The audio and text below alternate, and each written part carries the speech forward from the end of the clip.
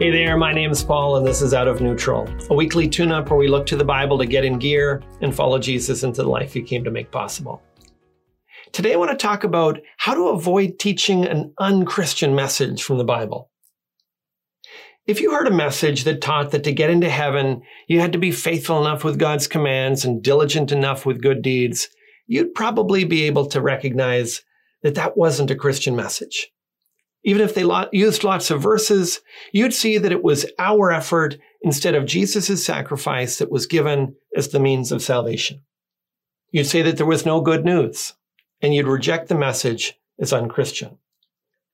While we can usually discern an unchristian message about salvation, many Christians can be completely oblivious when they listen to an unchristian message about discipleship. They nod approvingly when the speaker says that what we need to grow, be a better Christian, or have a better marriage is to be faithful enough with God's commands and diligent enough with good deeds. As long as lots of verses are used, most Christians don't mind that our effort, rather than the grace of Jesus Christ, is presented as a solution to our problems.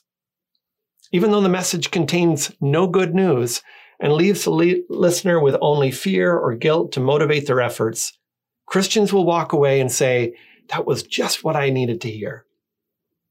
Only it wasn't. An unchristian message about discipleship or the Christian life is one where our effort is the only solution to the problem. It's the message that says, be a good person and just try harder. Or worse yet, you're a terrible person. Look how bad you are. Hebrews 13:9 says, do not be led away by diverse and strange teachings, for it is good for the heart to be strengthened by grace. We're not just saved by grace, we grow by grace. You didn't just need God to save you, you need him to help you change. Our sin is too big to fix without the grace that he alone can provide. Be a good person and just try harder are the messages that create Pharisees, not Christians.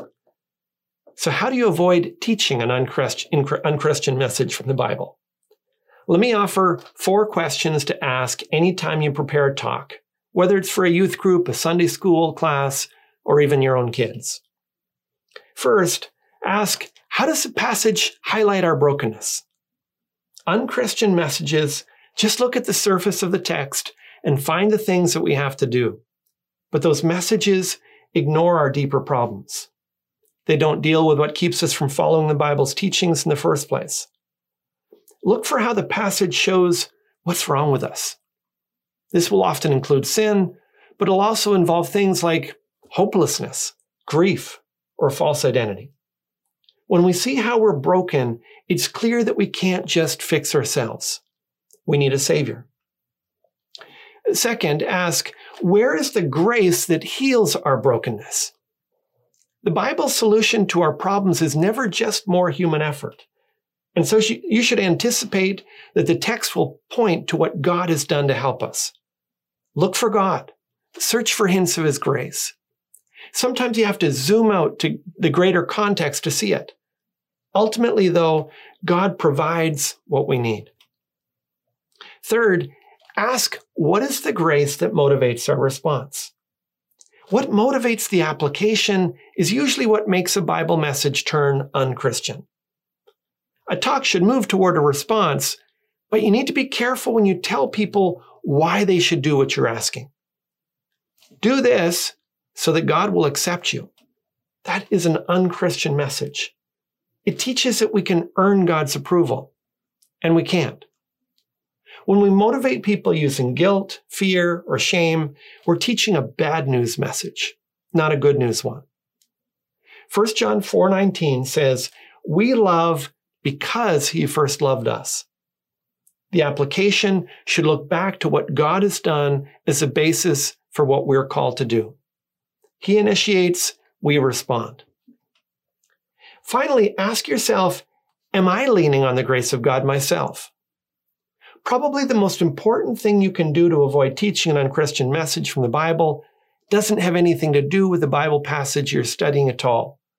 It has to do with you. It's hard for a Pharisee to teach a Christian message. Examine how you're living the Christian life. Is discipleship for you mostly about trying harder to keep a list of rules and disciplines? Are you dealing with your own brokenness? Do you look to God's grace as your hope? Or do you think you can fix yourself? When you make a change, is it because you're afraid what people might say or God might do? Or are you motivated by what God has done? Is gratefulness what motivates you? We teach the Christian life that we live, so it's essential for each of us to cling to the grace of God as our only hope and strength. That's all for this time. If today's video has helped you get out of neutral, leave a comment, share it with your friends, and subscribe to join us on the journey.